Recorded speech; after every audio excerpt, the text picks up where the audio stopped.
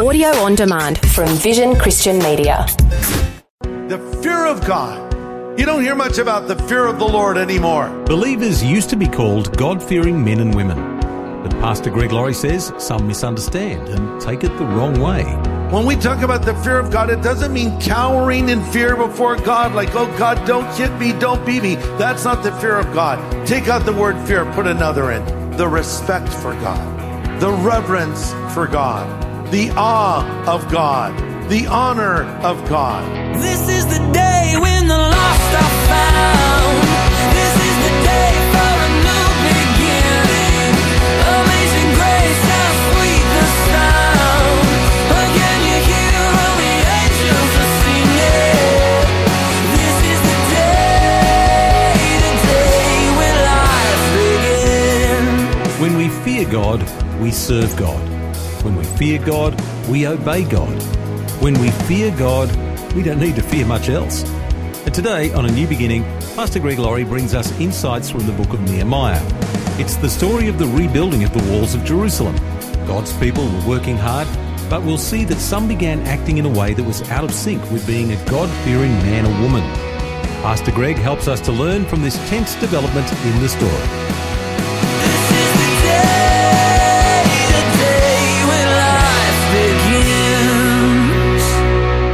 Jesus said, if a house is divided against itself, it cannot stand. As one of our founding fathers, Benjamin Franklin, said after he signed the Declaration of Independence to the other founding fathers in the room, quote, "Gentlemen, now we must all hang together, or surely we will all hang separately," end quote. That's very true. Franklin knew that the greatest threat to this new nation called the United States was not the British coming from the outside. It was division and internal strife from the inside. And that's exactly what we see happening now as we go to Nehemiah 5, starting in verse 1. About this time, some of the men and their wives raised a cry of protest against their fellow Jews. I'm reading from the New Living Translation, by the way. They were saying, we have such large families. We need more food to survive. Others said, we've mortgaged our fields, vineyards, and homes to get food during the famine. And others said, we've had to borrow money on our fields and vineyards and pay our taxes. We belong to the same family as those who are wealthy, and our children are just like theirs. Yet we must sell our children into slavery just to get enough money to live. We've already sold some of our daughters and are helpless to do anything about it, for our fields and vineyards are already mortgaged to others. We'll stop there. So these folks, these Jewish people, have left Babylon at great sacrifice.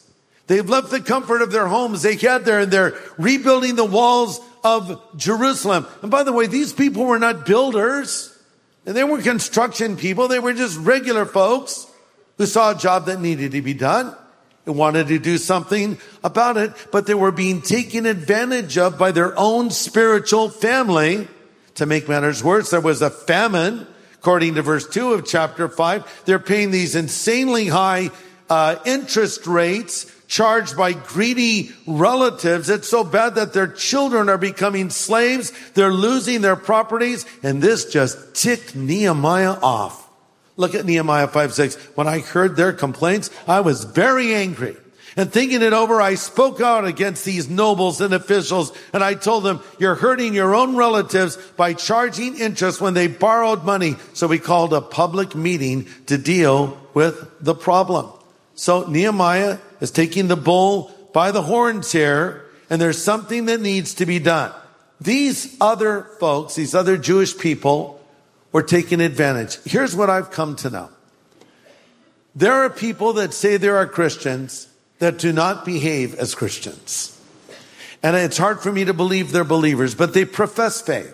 And sometimes I wonder, how do I know you're a Christian? Hey, how do you know I'm a Christian? Because I stand here and preach? No, that's not how you know. Maybe it's one indication, but you know by my life, you know by the choices I make, you know by my reputation or by fruit. I know the same from your life. And it is possible to be in a church, to read a Bible, to know a few verses and not know the Lord at all. At best, these people were very disobedient believers. And at worst, they were people pretending to be believers. But whatever it was, this was a bad situation. Nehemiah 5 verse 9.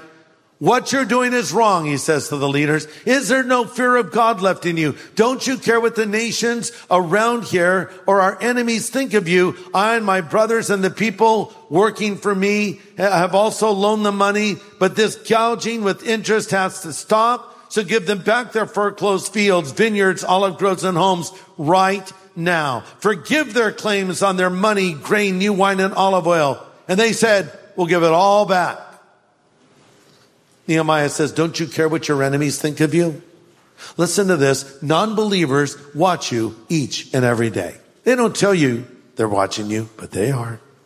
And you know what they're looking for? They want you to slip up so bad. They're thinking, I just want them to do something or say something so I can say, you hypocrite. You phony. And when you live a godly life, when you bring honor to the Lord despite suffering, or when you do something kind for somebody, or you forgive someone who has hurt you, it drives them insane. And this is really what Nehemiah is saying. Don't you guys even care what the outside world thinks about you? Does it even cross your mind what the other nations would think or what our enemies would think? And I wonder sometimes if people in the church think about this. How we'll just go out and disobey God. Christian couples getting a divorce. What? Christian couple divorce? Yeah, we're divorcing. But wait, you pledge your love to each other. I know, yeah, we're divorcing. Okay, why are you divorcing? Irreconcilable differences. Oh, really? As I've often said, I've had irreconcilable differences with my wife for 42 years. You can't forgive? You can't work this? No, can't work it out. We're getting a divorce. What's going on there? Or how about this? When one Christian takes another Christian to court and sues them. Paul actually brought this up in 1 Corinthians 6. He says, when you have a dispute with another believer, how dare you file a lawsuit and ask a secular court to decide the matter? One believer sues another right in front of unbelievers. Get his point? Like, what are you doing? Do you even think about your witness or lack thereof? This is why the prophet Nathan came to David after his sin of adultery with Bathsheba and really his hand in the murder of her husband Uriah. And he said, you have given the enemies of God an opportunity to blaspheme the Lord. It's crazy. We need to think about these things. That's what Nehemiah is bringing up. And he asks a powerful question, verse 9, is there no fear of God left in you? Well, thanks for joining us today. You're listening to A New Beginning with Pastor Greg Laurie. He's the senior pastor of Harvest Christian Fellowship in Riverside, California, USA. And today he's showing us Nehemiah's reaction on hearing that some of the people were taking advantage of the others as the walls of Jerusalem were being rebuilt. And we just heard that he asked a very interesting question. Is there no fear of God left in you? Let's continue. The fear of God. Where did that go? You don't hear much about the fear of the Lord anymore. We used to say he's a God-fearing man. That was positive, by the way. Now we hear so much about the love of God. And believe me, the Bible teaches the love of God. And we should preach the love of God. But it seems to me in the days in which we're living, we hear a lot about the love of God, but we never hear about the fear of God. We hear a lot about the glories of heaven, but we never hear warnings about hell. We hear a lot about forgiveness, but we don't hear much about repentance. And all of that is the gospel, you see.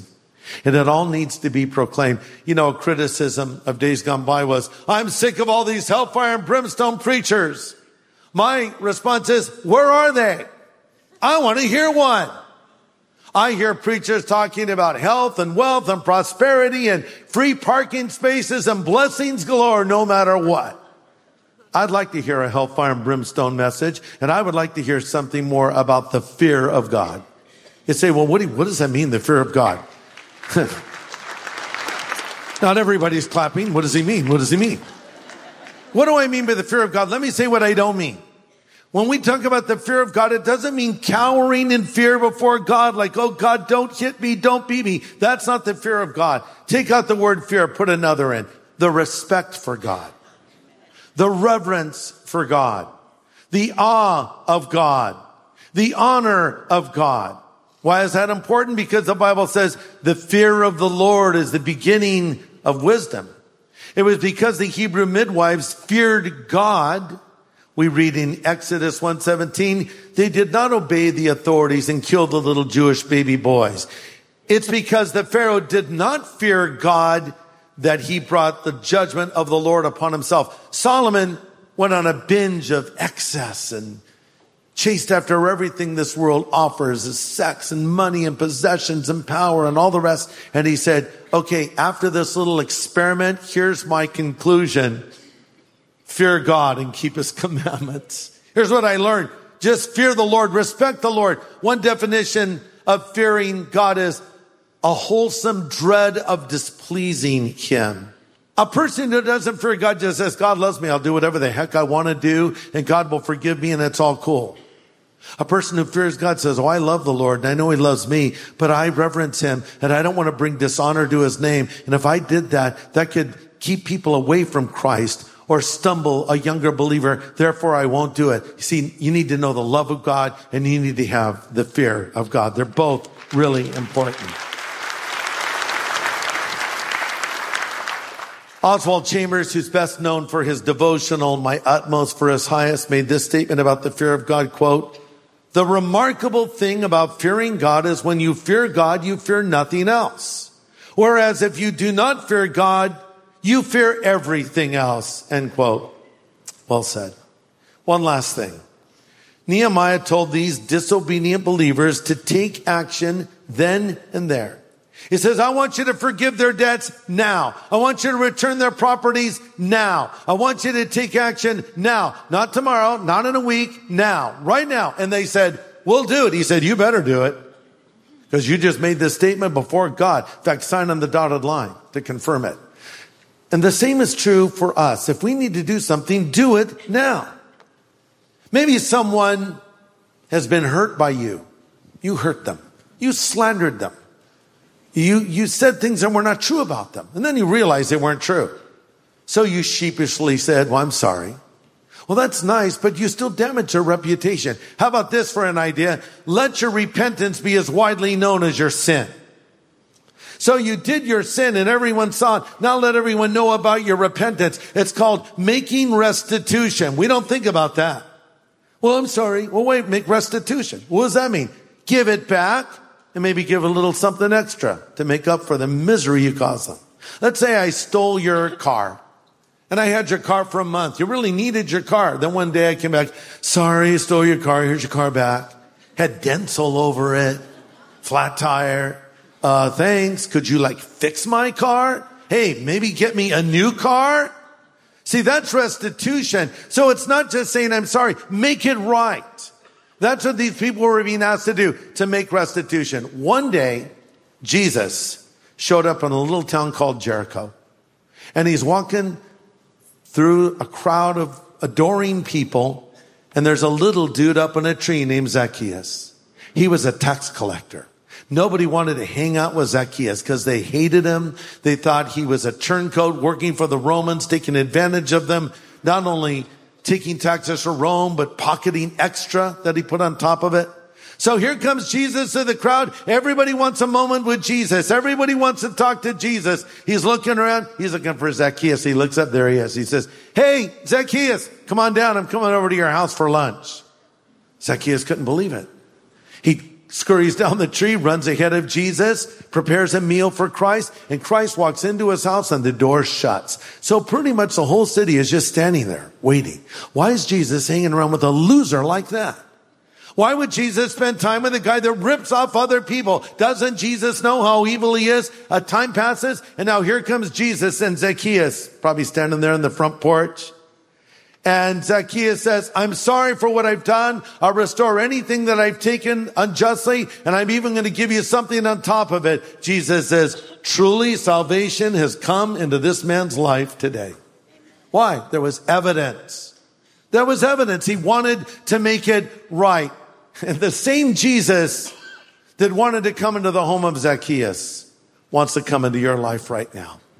You know, back in biblical times, having a meal was something that they took their time to have. There were no fast food restaurants. He didn't pull your chariot through, In and Out falafel or whatever. No, you would get together with family and friends. You would sit down. And eating was a time to talk. It was a time to share, time to be together. So when Jesus says, I stand at the door of your life and I knock and I want to come in and sup with you, King James, or have a meal with you, he's saying, I want a relationship with you. I mentioned earlier, you can be in the church and never know Jesus. You can be a religious person and never know Jesus. This is not about a religion. It's about a relationship with God. And I ask you, do you have that right now? Do you know that your life is right with God? And if you don't, would you like that to change? Jesus Christ, who came into the little house of Zacchaeus years ago, can come into your house. He probably had a big house, come to think of it. But he can come into your home right now, and he can come into your heart and into your life and forgive you of all of your sin and start changing you. And so you can leave today knowing your life is right with God. What did Nehemiah say to these people? Do it now. Do it now. And I'm going to ask you to do it now. Today, everything can change for you. Yes, there is a hell. And the last thing God wants is for any man or woman created in his image to spend eternity separated from him in this horrible place prepared for the devil and his angels called hell. God wants you to join him in heaven, but you have to say, I'm a sinner. And you have to understand Jesus Christ died on the cross for your sin and paid the price for all the wrongs you've ever done. And then he rose again from the dead. And you need to say, Jesus, come into my house. Come into my heart. Come into my life. And he will. He'll do it right now. He's just a prayer away.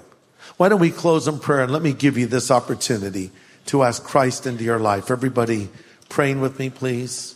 Father, thank you for your love for us and sending Jesus to die on the cross in our place. Now I pray for any that are here or any that are watching that do not yet know you. Help them see their need for you and help them to come to you today and be forgiven. In your name I pray. Amen.